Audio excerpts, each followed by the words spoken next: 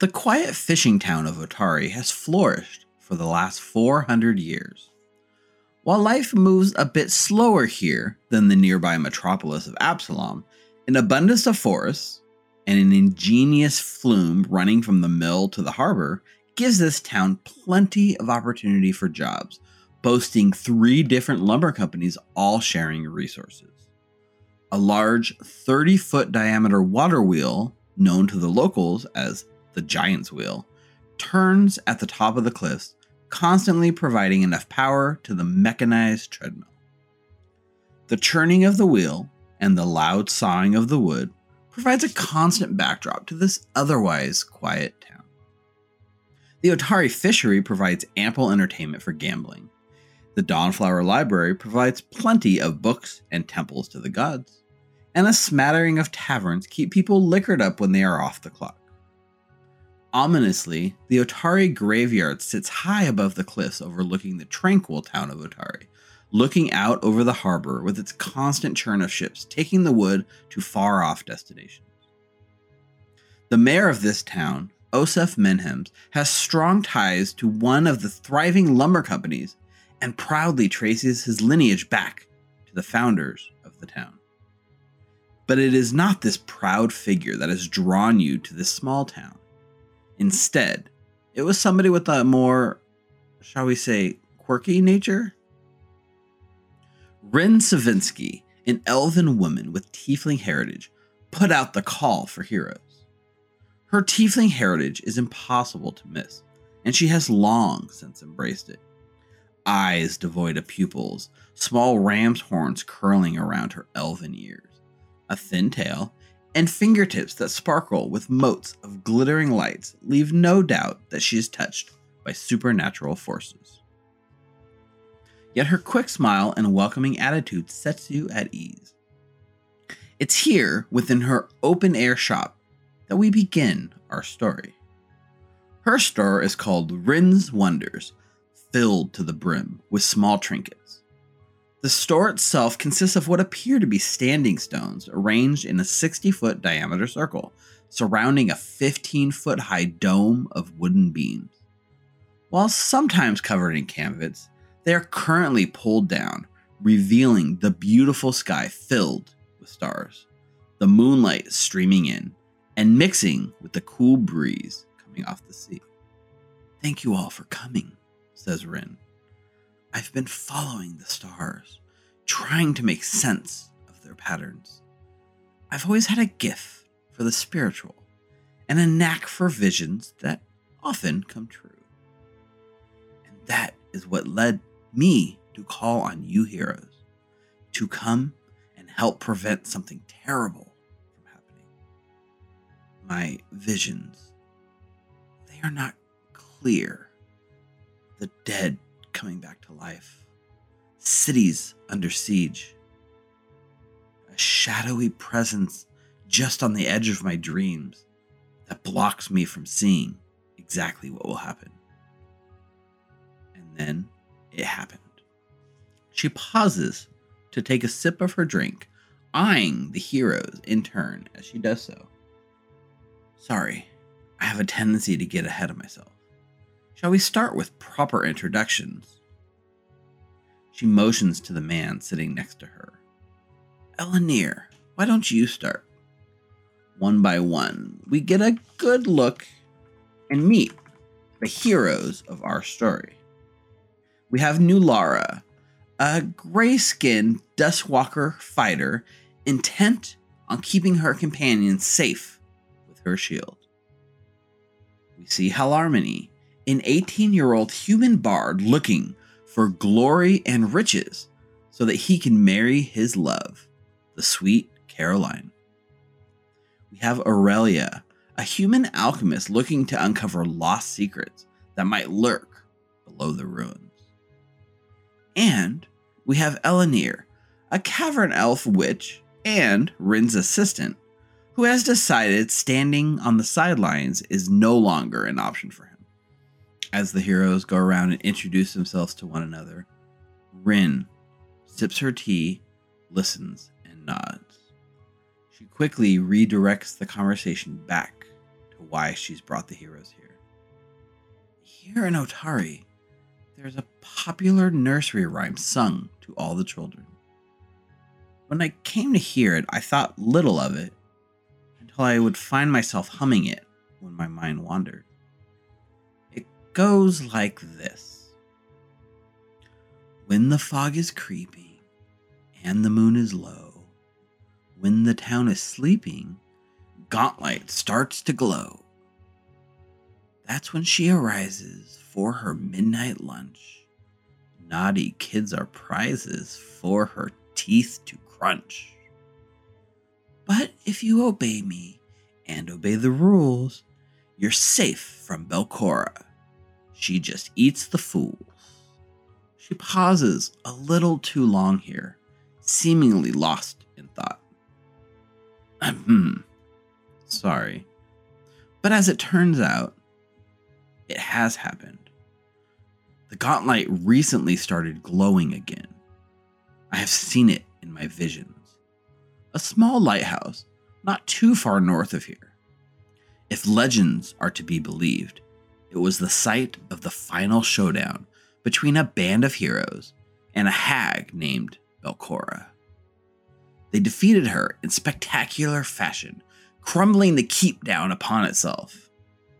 And there it has sat, empty and ruined, for hundreds of years. And yet the lighthouse stood the test of time, never crumbling, never giving into the swamp that has since reclaimed its territory. Just the lighthouse within the ruins, sitting idle, waiting, biding its time. She takes another sip, looking around, reading all the heroes' faces. And, well, that's where you come in. I need you to go and check the lighthouse. We need to see what is going on. The glow, it must be stopped. Because while nursery rhymes are just tall tales, the truth is, so long as the lighthouse glows, we are all in danger. I cannot offer you much. I will offer you a modest sum of 5 gold if you can go investigate the source of the light. And of course, my services are at your disposal. And my tutelage if any of you are interested in taking the next step in your occult or spirituality trainings. But even then, I've already seen the stars. I've seen your paths. And I know that you will undertake what I am asking. Maybe it's for the glory. Maybe it's for the untold riches. But either way, it will be because this is your fate. And now we transition to episode 1. Our 4 heroes decide to follow through at first light on Rin's request. Heading out towards the mysterious lighthouse, the group finds a ruined keep surrounding the structure. As they peek around, looking for signs of what might be going on, the group is ambushed by their first threat, a slurk in the shallow pond. After avoiding the ambush, Nulara jumps into the water, pursuing the threat, while the rest of the party safely fires from the shore. With a mighty slash, Nulara crit and down the threat, saving the rest of the party.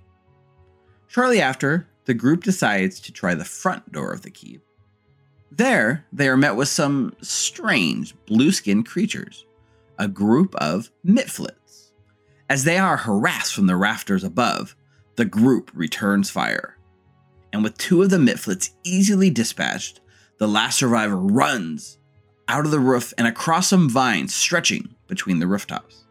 And as the party move and take their final shots as it runs away, they miss, leaving a survivor fleeing down and into a distant building to warn their clan. Episode 2. The group decides to cautiously press into the keep, but a keen eye quickly spots that the bridge leading across the moat is sawed up and rigged to fall if too much weight is put onto it. Thus, they decide to find an alternate way into the walls, and so circle around the east side of the building. Splashing across the water, they find the outside walls completely crumbled, giving them easy access to the heart of the structure, getting them one step closer to the lighthouse. And as they cross and enter, they notice another group of the Mitflits. This time, 3 of them training what looks to be a maggot larger than themselves. Noticing the heroes, combat ensues, with the Mitflits commanding their pet into battle Pokemon style. And while the Mitflits are dispatched easily and their range start works in favor of the heroes, the maggot proves more formidable of a foe, closing the distance and even latching onto Elenir. As the group fights unsuccessfully to get it off, Elenir goes down. Hal quickly soothes him, getting Elenir back up, and the group coordinates to take down the remaining threat, with the finishing move coming from Halharmony, showing some surprising bravery, tumbling through the enemies into the thick of things, and landing a critical hit to finish off the maggot. After pausing to rest and recover, the group presses closer to where the fleeing Mitflit escaped to earlier. There, they found a massive pit with more Mitflits digging for food in the rubble. After luring them out into a trap, the Mitflits try to run and alert their bosses to the dangers. It was not 1, but 2 crits from Halharmony here with the sling that saved the day. Though unfortunately, neither one was seen by his companions. As they push closer to the Mitflits' main hideout, they notice something scary. A large skeleton clad in armor, wielding a huge polearm, guarding the door. Realizing that they may be in over their head, and that the Mitflits were not a danger so long as they stayed on the outskirts, they decided to leave them alone and double back towards the lighthouse to continue their investigation. Back through the ruined keep, aged hundreds of years in dismay, they found a most peculiar sight. A door that was so decayed it crumbled when opened leads into the lighthouse itself, where the stone looks like it hasn't aged a single day. This newly white stonework stands defiant to the passing of time, stretching up towards the sky, with only a fresh bloodstain sitting on its surface at the floor, looking impossibly deep. Episode 3. The cautious type. The group decides its best course of action is to throw a Mitflit body into the room towards the bloodstain just to see if anything happens. Sort of anticlimactically, nothing actually happens. So the group enters and ascends the staircase towards the top of the lighthouse. Unfortunately, the door leading to the top appears to be locked, and they are unable to force it open. So they decide to double back and look for a key that might open it. As they search the rooms, they find what appears to be an old office. And Aurelia gets her hands on some long-lost alchemy plans she is excited to play around with. While searching, the group finds a secret door that leads to some sort of chapel. Moving in to check the chapel, the group finds a dead body propped up against the other side of the secret door. Hal is able to replace his rapier with a much nicer looking one off the body, etched with a +1 rune. And a few healing potions are also recovered. But quickly, the group realizes that this man may have been trying to escape from some danger. And so, they cautiously continued their investigation into the chapel. The chapel featured 4 20-foot tall stained glass windows, filtering the bright sunlight and making things both beautiful and colorful. But the scenes on the stained glass are troubling. Ghosts rising from overgrown graveyards, floating up towards a 4-pointed orange star above. A pair of skeletal corpses lie near the windows, around an altar of some sort. And as Nulara steps forward to look closer, their eyes begin to glow blue and the corpses come to life. The group is faced with the fight of their life. Quickly, they are overwhelmed. Elenir is clawed by the skeleton and goes down again. Nulara is hurt, unable to take the brunt of the attacks herself. Aurelia tries her best to give out healing ointments to the crew, while Halarmony again uses Soothe to get Elenir back up. A retreat is called, and one by one they exit, barely escaping with their lives. All except one, the youngest of the crew, Halarmony. As he makes his heroic effort to escape, both these creatures start to open their mouth, spewing out blue light that would surely spell the end for poor Halarmony Higgins. And yet, as if touched by some divine source, he does not go down. He is successful in his saves, withstanding the brunt of the light, and survives with a handful of hit points to his name. With Nulara slamming the secret door closed, locking the creatures back in the tomb, all looks safe. Shaken, the group sits down to patch themselves up and reflect on what they found. Searching this small office, Elenir finds a latch that, when opened, triggers a secret door behind a bookshelf that leads down into the darkness, deeper beneath the keep. Realizing the reality of the situation, they decide that going down might not be the best idea, and stay put, bandaging their wounds. Realizing the reality of the situation, they decide that going down might not be the best idea, and decide to stay put, bandaging their wounds. As luck would have it, while sitting on the floor being healed, the group finds an unassuming key beneath the couch, one which indeed unlocks the top of the lighthouse. And finally, bruised but still alive, the group hobbled their way up to the top of the lighthouse, used the key, and entered into its top. There, they found a glowing blue energy, like Rin had foreseen, pulsing at its center behind a cage. Satisfied, they decide to look for easier game to finish off, the Mitflits. And as they prepared to ambush the undead guardian, going over, double-checking their facts, and making sure they had a solid plan, turns out the Mitflits might have been smarter than given credit for. The skeleton was just a decoy, a propped-up suit of armor with a skeleton inside, its only purpose to scare away intruders.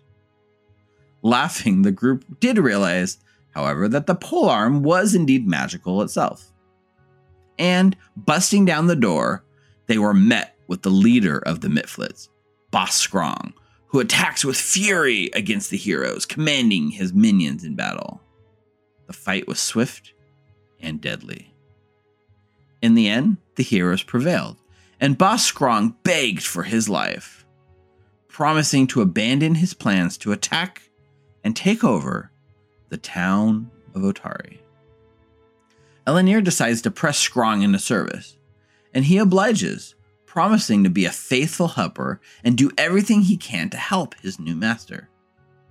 He even provides maps of the area, relaying how they used to live down below the keep, but were forced to the surface because of the stupid bug-eyed creatures, as he called them, that chased them out.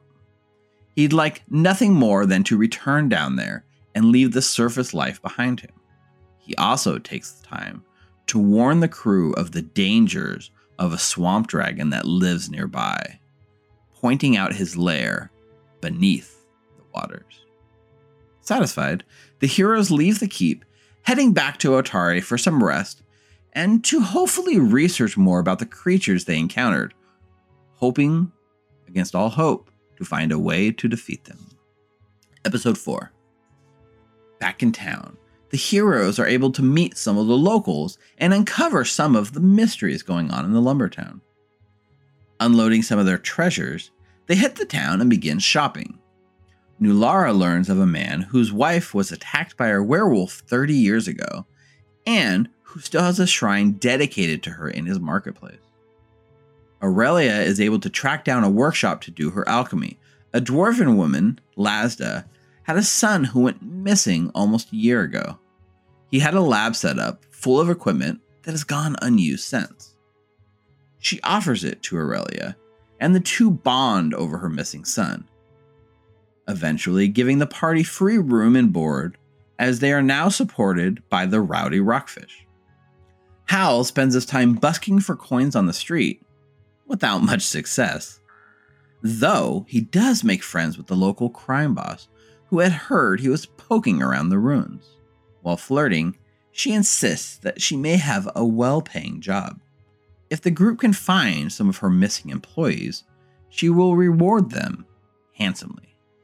They apparently went treasure hunting a week back and never returned, though she is not aware of specifics, only that they were going to be looking for something beneath the ruins themselves.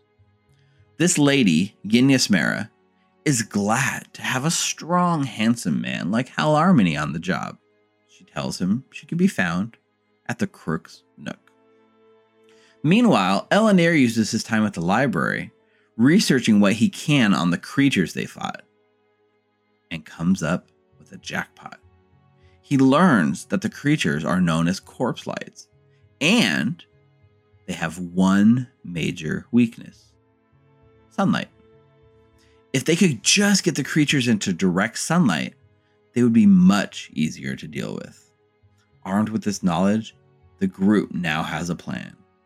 Head back, use Skrong and his pet scorpion to fight, and simply smash the stained glass windows to stream light in, giving them the upper hand. Rin reminds them, with another late night chat under the stars, that they should be looking for something that's changed. This newly powered lighthouse is happening for a reason, and possibly something down below is driving it. She tells them as they go back to investigate, both day and night, and see if any secrets happen to reveal themselves. And so, with a fresh night's rest, the group heads back, ready to face the creatures, armed with both knowledge and weapons this time. And that, my friends, is everything that happened during the first 4 episodes of The Abomination Vaults. You are now all caught up and ready to enjoy the live episode recordings. Thanks for tuning in and listening, and I hope you enjoyed our little story recap of the first 4 episodes. Until next time, stay safe and stay healthy.